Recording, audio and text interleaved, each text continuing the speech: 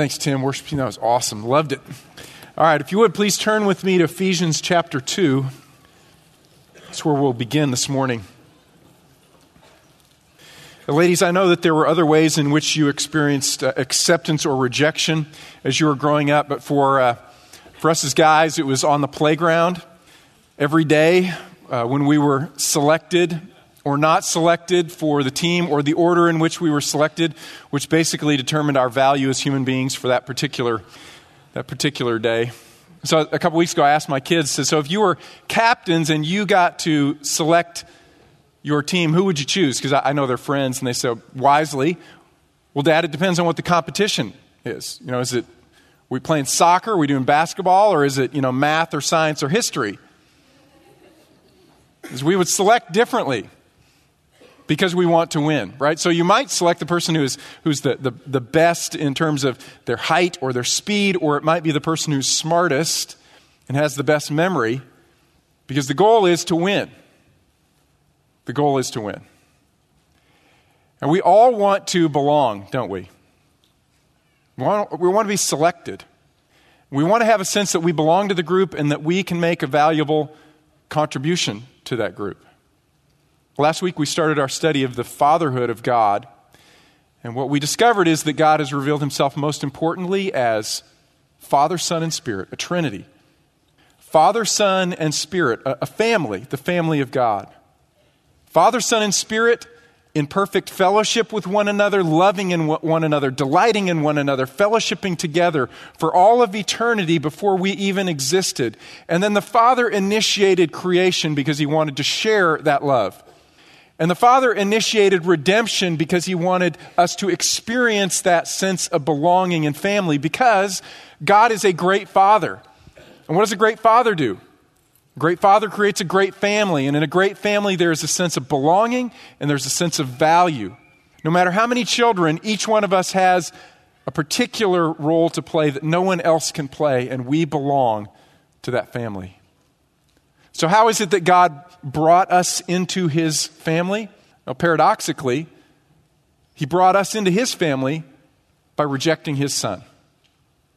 We were brought in to the family of God, the rejection of the only begotten Son of God.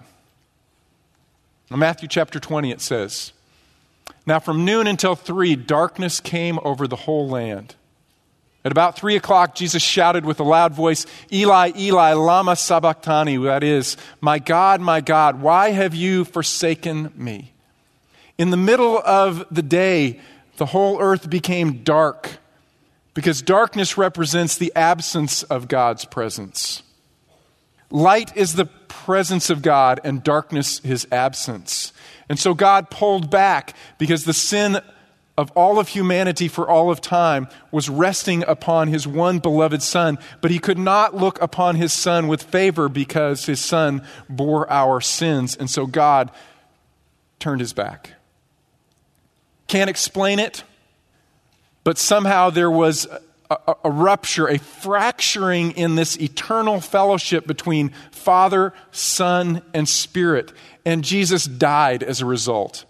He died because he was bearing our sin, and because he was bearing our sin, his fellowship was broken with the Father, and that broke his heart, and he gave up his life so that we could be brought into the family of God.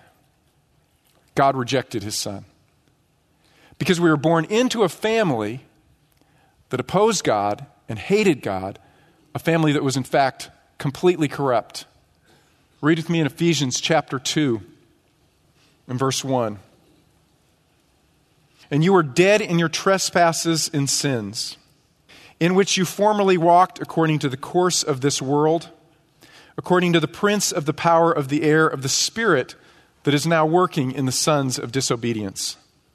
Among them we too all formerly lived in the lusts of our flesh, indulging the desires of the flesh and of the mind, and we were by nature children of wrath, even as the rest."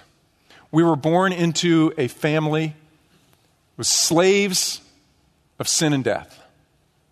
The opposite of being a son in the Bible is to be a slave, because a son has rights, but a slave has no rights. Aristotle once wrote, "There's nothing common to ruler and ruled. There is not friendship either between craftsman and tool. The slave is a living tool, and the tool a lifeless slave." The slave might as well not be alive. He's just a tool. And Paul tells us we're tools. We're tools of sin and we're tools of death, meaning we don't have rights. We don't have strength over sin and death. We don't have a choice. Being born into a family that is corrupt, a family that is against God, we don't have a choice not to sin. And you say to yourself, well, I'm not that bad. I'm not completely bad. Well, you're not as bad as you could be. That's true. But before we enter into the family of God, every choice that we make is to serve our own self-interest, not the interest of God. And that's described as sin. Even the choices that we make that appear to be good choices are for ourselves. We are committed to ourselves. And so we are slaves of self-interest. We are slaves of sin. The result is we're also slaves of death. Death means separation. We're separated from God, so we don't choose for God, we choose for self. And that separation will become permanent if we are not reconciled to God. That separation will become illustrated in the separation of body from spirit, that is physical death. And we are slaves of that. We have no rights, we have no power over it. We were born servants of Satan, Paul says. Chapter 2, verse 2. You formerly walked or lived in death. You walked according to the course of this world or this age, according to the prince of the power of the air, of the spirit that is now working in the sons of disobedience. That is Satan, whose name is translated adversary. He is the great deceiver.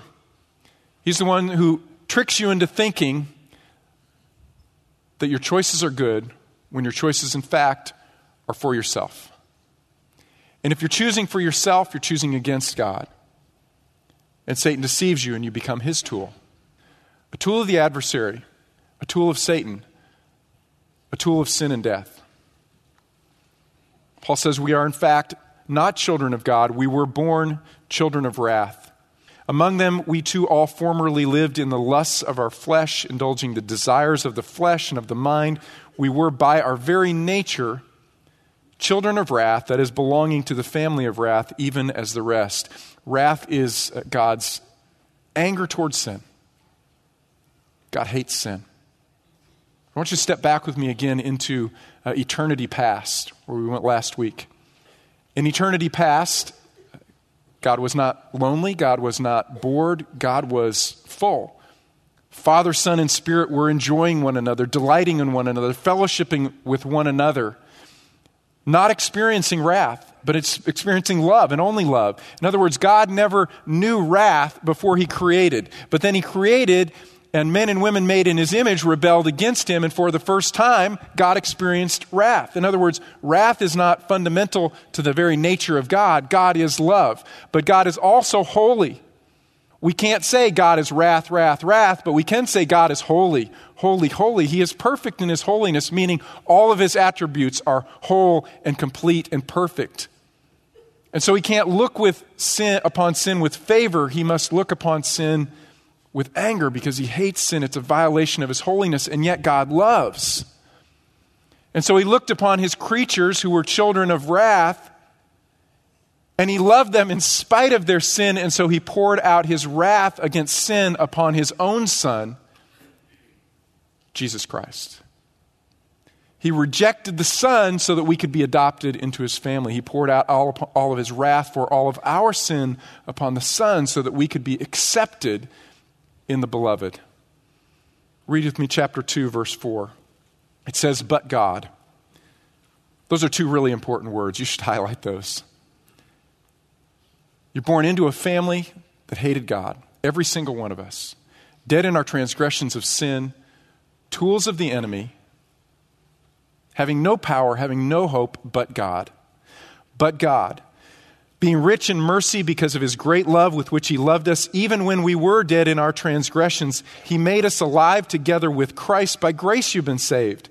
And he raised us up with him and seated us with him in the heavenly places in Christ Jesus, so that in the ages to come he might show the surpassing riches of his grace in kindness toward us in Christ Jesus. Why did God look upon us in love? Because he is gracious toward us in Christ. Turn back to chapter 1 and verse 3. Paul begins his letter with a hymn. It's a hymn of praise. And he says, "Blessed, praise be God, that is the God and Father of our Lord Jesus Christ, the one who has blessed us with every spiritual blessing in the heavenly places in Christ. Just as he chose us in him before the foundation of the world, that we would be holy and blameless before him. In love, he predestined us to adoption as sons through Jesus Christ to himself, according to the kind intention of his will, to the praise of the glory of his grace, which he freely bestowed on us in the beloved." Nothing is worse than being rejected. Probably all have felt that at one point or another. Nothing is worse than not being wanted. But nothing is better than being accepted, being loved. And being loved just for who you are, not for what you've done. Ephesians chapter 1, Paul says, before the foundations of the earth, that is, before God created time and space, before he began human history, before you existed, God loved you. That is not based upon anything you had done or anything that you would do, but just because God is love. Because God is love, he looked at you in a family alienated from him, knowing all the choices that you'd make, and he said, I want you. I want you in my family. I'm going to take you out of that family, and I'm going to adopt you for my own. Verse 5, in love he predestined us to adoption as sons. Now, in order to really understand where Paul is going with this argument, we need to understand what are the privileges of adoption. He's drawing from the Roman practice in the first century. And he's importing spiritual meaning into this really significant cultural event. First privilege of adoption was physical provision. That is, food and shelter and clothing, the basic needs of life. But also a family name, that is an identity. Taken from outside, a child of wrath, to become a child of God. There's also relatives that were given. Not just the immediate family, but grandparents and aunts and uncles and cousins, and the safety and the security and the significance of being involved with and belonging to a family. There was an inheritance. Adopted sons were real sons, and when the parents passed away, the inheritance went to all the children. There was a trade. If the father was skilled, he passed that trade along, so there wasn't just present provision, but future provision. A child could provide for himself. And marriage, as long as you had a family name, and now that you had a trade and you had an inheritance to look forward to, you were eligible. There would be people who would look upon you favorably so that your provision could be made again, not just in the present, but also in the future. Now, you may have noticed he said, what you have received is the adoption as sons. Why didn't Paul say your sons and daughters? Doesn't he like girls? That's not it at all. In the first century, daughters didn't have any privilege. Daughters didn't have rights and rights of inheritance. And so if Paul had said, your sons and daughters, they might have received the impression that some were sons and some were just daughters. Instead, Paul looks out upon the men and women to whom he is serving, and he says, no, you're all sons. That is, you all have the rights and the privileges that are attached to sonship in Jesus Christ. And not only that, we're told in the New Testament, we're not just sons, we're actually firstborn sons. All of us. Hebrews chapter 12. But you've come to Mount Zion and to the city of the living God, to the heavenly Jerusalem, and to myriads, thousands and thousands of angels, to the general assembly and the church of the firstborn who are enrolled in heaven. And firstborn there is plural. It's not talking about Jesus, men and women, it's talking about us. We are the firstborn. And the firstborn gets what? Double inheritance and the privilege of representing the family name. We are the church, the assembly, the fellowship, the family of firstborn. So Paul takes this very earthly analogy, image of adoption.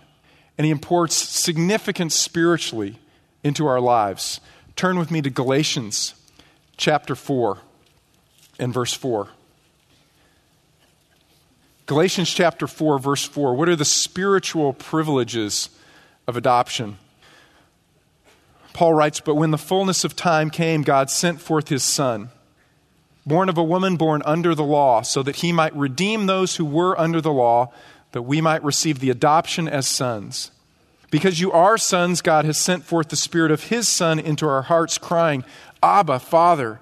Therefore you are no longer a slave, but a son, and if a son, then an heir through God." For spiritual provision of adoption is redemption. And again, to understand what Paul is driving at, it helps to understand the Roman process of adoption. If a prospective father wanted to take a young man as his son, he would go to the other father or often to a master and propose adoption, because it might not be someone's son, but often a slave that he wanted to bring into his home as a son. So this man would approach the other family and he would offer a purchase price, and he would actually purchase this prospective son 3 times. He would purchase him once, and that one would become his slave. And then he would release him, and he would revert back to slavery to the original family. And then he would go and purchase him a second time, and he would become his slave again, and then he would release him. He'd go back to the original family as a slave. And then he'd purchase him a third time as his slave. He'd bring him into his home, and he would declare him now a son. Purchased 3 times, belonging to him forever.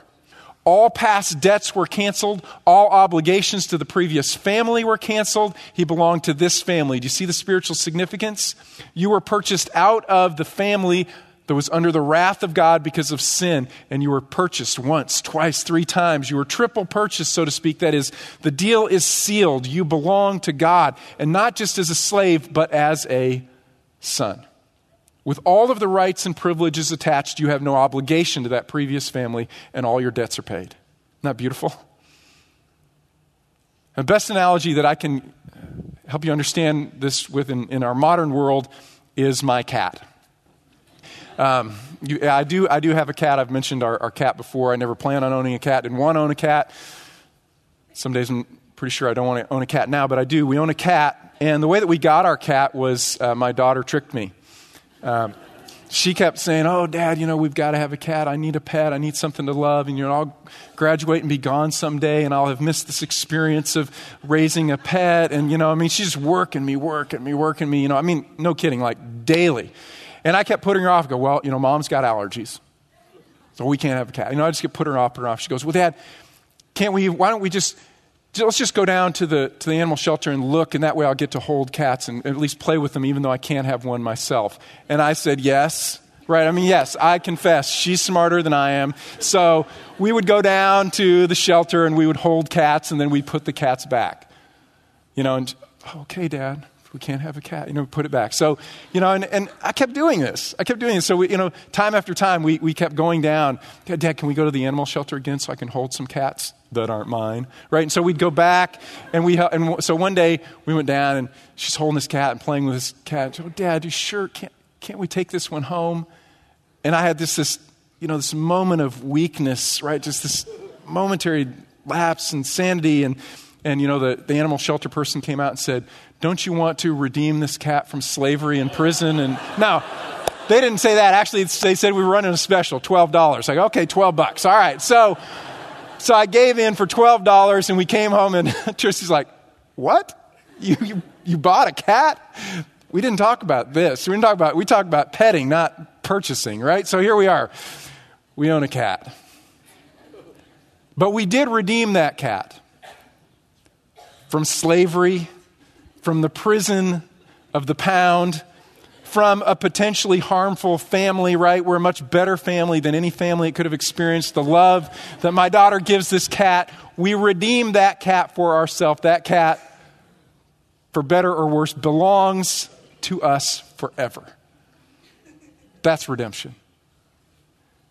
God looked at you, dead and separated in your sins. He said, "I want you. I will pay for you.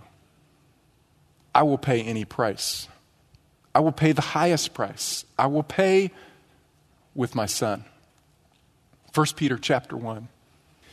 You were not redeemed with perishable things like silver or gold from your futile way of life inherited from your forefathers, but you were redeemed with precious blood as of a lamb, unblemished and spotless, the blood of Christ. That word for redemption refers to going into the marketplace of slavery and purchasing one off of the auction block, not to become simply a slave, but to become a son. This is what God has done for us. Or as Paul writes in Ephesians 1, in him we have redemption through his blood, the forgiveness of our trespasses according to the riches of his grace, which he lavished upon us. Chapter 1 of Ephesians actually is just one long run-on sentence where Paul begins to talk about the lavish riches of the grace of God, and he can't stop. He doesn't even put in a comma or a question mark or a semicolon or a period or anything. He just goes on. Says, this is why God loves you, because God is gracious. Grace means his kindness and his favor bestowed upon you, although you do not deserve it.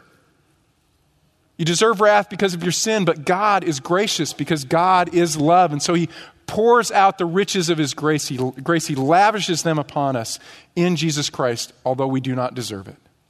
That's the very nature of grace. Anybody ever seen Sound of Music? Kind of old musical, right? We forced our kids to watch it so they could relate to us. But if you don't know the story, there's a character, Maria, in the story, and she's a governess. She's a tutor. She's teaching the children of a captain in Austria. Very wealthy, very well-known, very powerful man. And she falls in love with the captain. And when she discovers that he loves her too, she breaks into song, right? Because it's a musical and that's what Austrians do. So she starts singing about this and she says, here you are standing there loving me, whether or not you should. Somewhere in my youth or childhood, I must have done something good. Nothing comes from nothing. Nothing ever could. Somewhere in my youth or childhood, I must have done something good that you would look upon me and love me. You who are strong and powerful and have a title and a home and wealth will look upon me, a servant, and love me. I must have done something good back there. It's a Christianized view of karma, right? I must have done something good that I'm getting something good back now. That's not the grace of God. Okay, the grace of God looks upon us undeserving and says, I love you, although you have done nothing good. Men and women, that's the gospel. That's the gospel. Perhaps you're visiting here this morning with friends or family, and the gospel has never made sense to you before. My prayer is that it would make sense this morning, that God's Spirit would make it clear in your mind, that you would understand that God loves you in Christ. Because Jesus Christ paid the debt for your sin. God can look upon you with favor and say, I love you. I have paid the debt of your sin. Accept that payment. In 2 Peter chapter 2, it says there are some who deny even the master who bought them. That is, they say no. The payment has been made, but they choose instead to live in slavery to sin and death. So you must make the decision to say, yes, God, I believe. I believe that you paid for my sin with the rejection of your son, Jesus. And because of his rejection, I can be adopted into your family. I believe. Thank you, God, for giving Jesus to me. You must make that decision. And I encourage you, today could be a wonderful Easter for you, maybe the best Easter ever, because you stopped and you took this moment to believe. God loves you. So that's the first blessing of adoption. We are redeemed. God pays the price, the highest price, so that we can belong to him. The second privilege of adoption is intimacy. Galatians chapter 4, verse 6. Because you are sons, God has sent forth the Spirit of his Son into our hearts, crying, Abba, Father. So the Jews thought of God as Father, but in a very distant sense, right? They saw that they were the children of God, and if they're the children of God, God must be their Father. But God was always seen very distant. He's referred to as Father a few times in the Old Testament.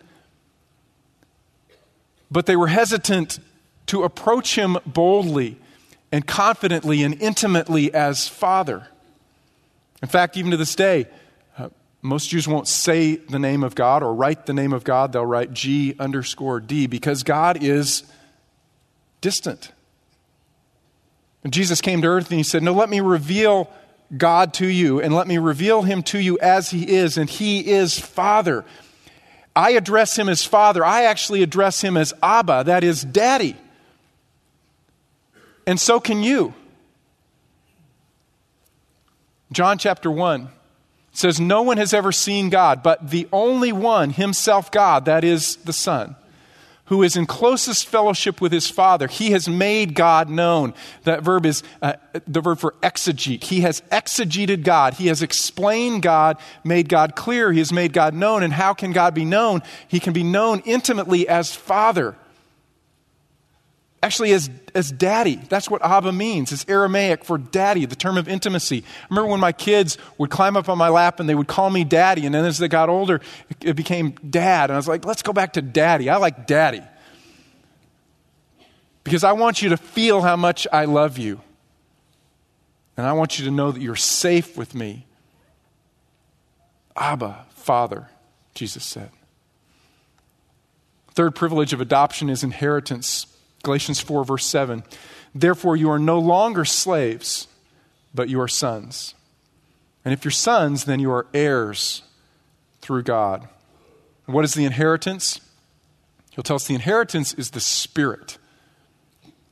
Your spirit was separated from the Spirit of God. That's death. You were born in that condition.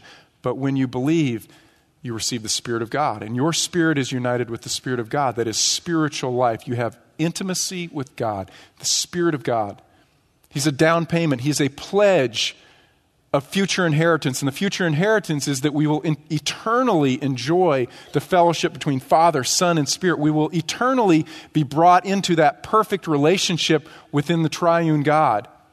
And that when God recreates heavens and earth, we will have meaning and significance to our lives. Because we've been created in the image of God, we've been made as people who could relate to God and relate to one another and enjoy love and fellowship and rule and reign and reflect the character of God upon earth. That is a significant life forever. That is the inheritance that is promised to us.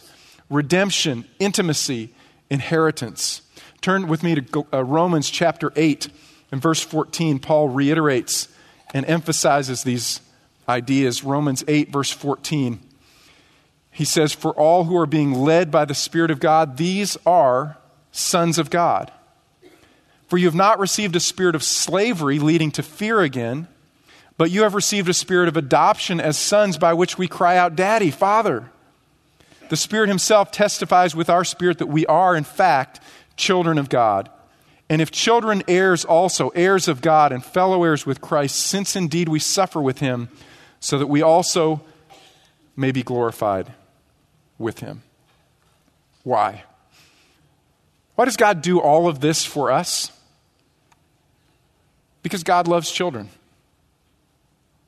And God loves those who are weak and vulnerable and who cannot care for themselves. Because that's the nature of God. Remember when Jesus was teaching and healing and touching people's lives? And crowds gathered around him, and the parents wanted Jesus to touch their children and bless their children. Why? Because parents want the best for their children. And they saw Jesus has something that he can give to our children. Let us get our children near to Jesus. And the disciples said, no. The master doesn't have time for such foolishness. Take the children away. And Jesus overhears this and he says, obviously you do not know the Father or me. Bring me the children. And he touches them and he prays for them and he speaks with them and he shows them respect and love. He blesses them. In my church in Prague, there was a family from England, and at the end of every service, they would bring their children up so that I could lay my hands on them and pray for them. And it became my favorite moment of every Sunday that I could bless these children in the name of God. Blessing. God loves children because he loves those who are weak and those who are vulnerable. That's the heart of God. I love Psalm 127. It says, behold, children are a gift of the Lord. The fruit of the womb is a reward, like arrows in the hand of a warrior. So are the children of one's youth. How blessed is the man whose quiver is full of them. God loves children. See, in this analogy, Paul is drawing on the Roman practice, but he's drawing upon the Jewish value. He's drawing upon the image of the Roman practice of adoption, but the Jewish value of children, because Romans didn't actually value children. If they had a child that they did not want, that they could not feed, they didn't want as a part of the family, they would take that child and just leave it outside to die. That's repulsive to the Jews. If there was a child that was in need of family, the Jews would take that family in, whether it was a relative or not, whether it was a Jewish child or not, because they valued children and they valued life. The greatest sin that Israel is judged for, remember, as they're taken off the land, is idolatry, not keeping the Sabbath, and not caring for the vulnerable. Not caring for orphans, not caring for widows, not caring for children. Because God loves those who are, in fact, vulnerable. That is a picture of the gospel, men and women. We are those who are vulnerable. We are those who are in need of God rescuing us. Anybody ever read Lord of the Rings? Read that? Chronicles of Narnia? A few more. Harry Potter? I got a few more hands, right? Okay. Wildly popular book series, all of them. Wildly popular. In my opinion, they're all popular and well-loved for exactly the same reason, ultimately. In fact, Harry Potter specifically, J.K. Rowling has sold, I think, over 450 million copies of her books. She has, the movies have grossed, I think, $8 billion, something like that. I mean, enormously popular. Why? Well, magic is fun, right? And all those series have magic in them. That's kind of interesting. They're very well-written stories. They're intriguing tales. That's certainly true. With Harry Potter, there's kind of a cultish sense. If you haven't read it, you're out because everybody else has read it. But I think the reason that they're all popular is this, because each of these authors has tapped into this deep, deep embedded desire that we all have to belong. We need to belong, and we need to feel like our existence is important and valuable, and that the group that we belong to is important and valuable. I think about the Harry Potter series. For those of you who haven't read it, Harry Potter is an orphan. His parents have died, and initially you don't know how have they died. Why are they not around? But they're gone, and he has been brought into the home of his aunt, his uncle, and they don't love him. They actually don't even like him. They really wish that he were not around. He's a nuisance, and so they literally put him in a closet under the stairs. That's where he lives. His birthday is never celebrated. He is largely ignored. But then one day, a letter shows up for him from an owl. Okay, so he gets an owl letter. Owl letter comes in, and all of a sudden, he has a sense of belonging. He is invited to the Hogwarts School of Witchcraft and Wizardry, where he discovers not just education, but what he gets is family, and he gets friends, and he gets a sense of meaning and purpose. And that scar that's on his head is no longer just a blemish, but it's a mark of purpose. There's a destiny that he has. Okay, he's important, and he belongs. Lord of the Rings. Who are the heroes in Lord of the Rings? There are lots of heroes, but the primary heroes, hobbits, right? Little people with furry feet that a lot of people don't even know they exist in Middle Earth. But there are actually hobbits? Yeah, and the hobbits are brought into what? Into the fellowship of the ring. They're brought into a group, and a group that has meaning and purpose and value. Who are the heroes in Chronicles of Narnia? Children. War orphans, right? Their father is away at war and their mother is in London, and so they get shipped off to live with their crazy uncle. And there they discover their family, one another, and they value one another, and they work together for a meaningful purpose. And they meet Aslan. They meet Aslan, who dies for them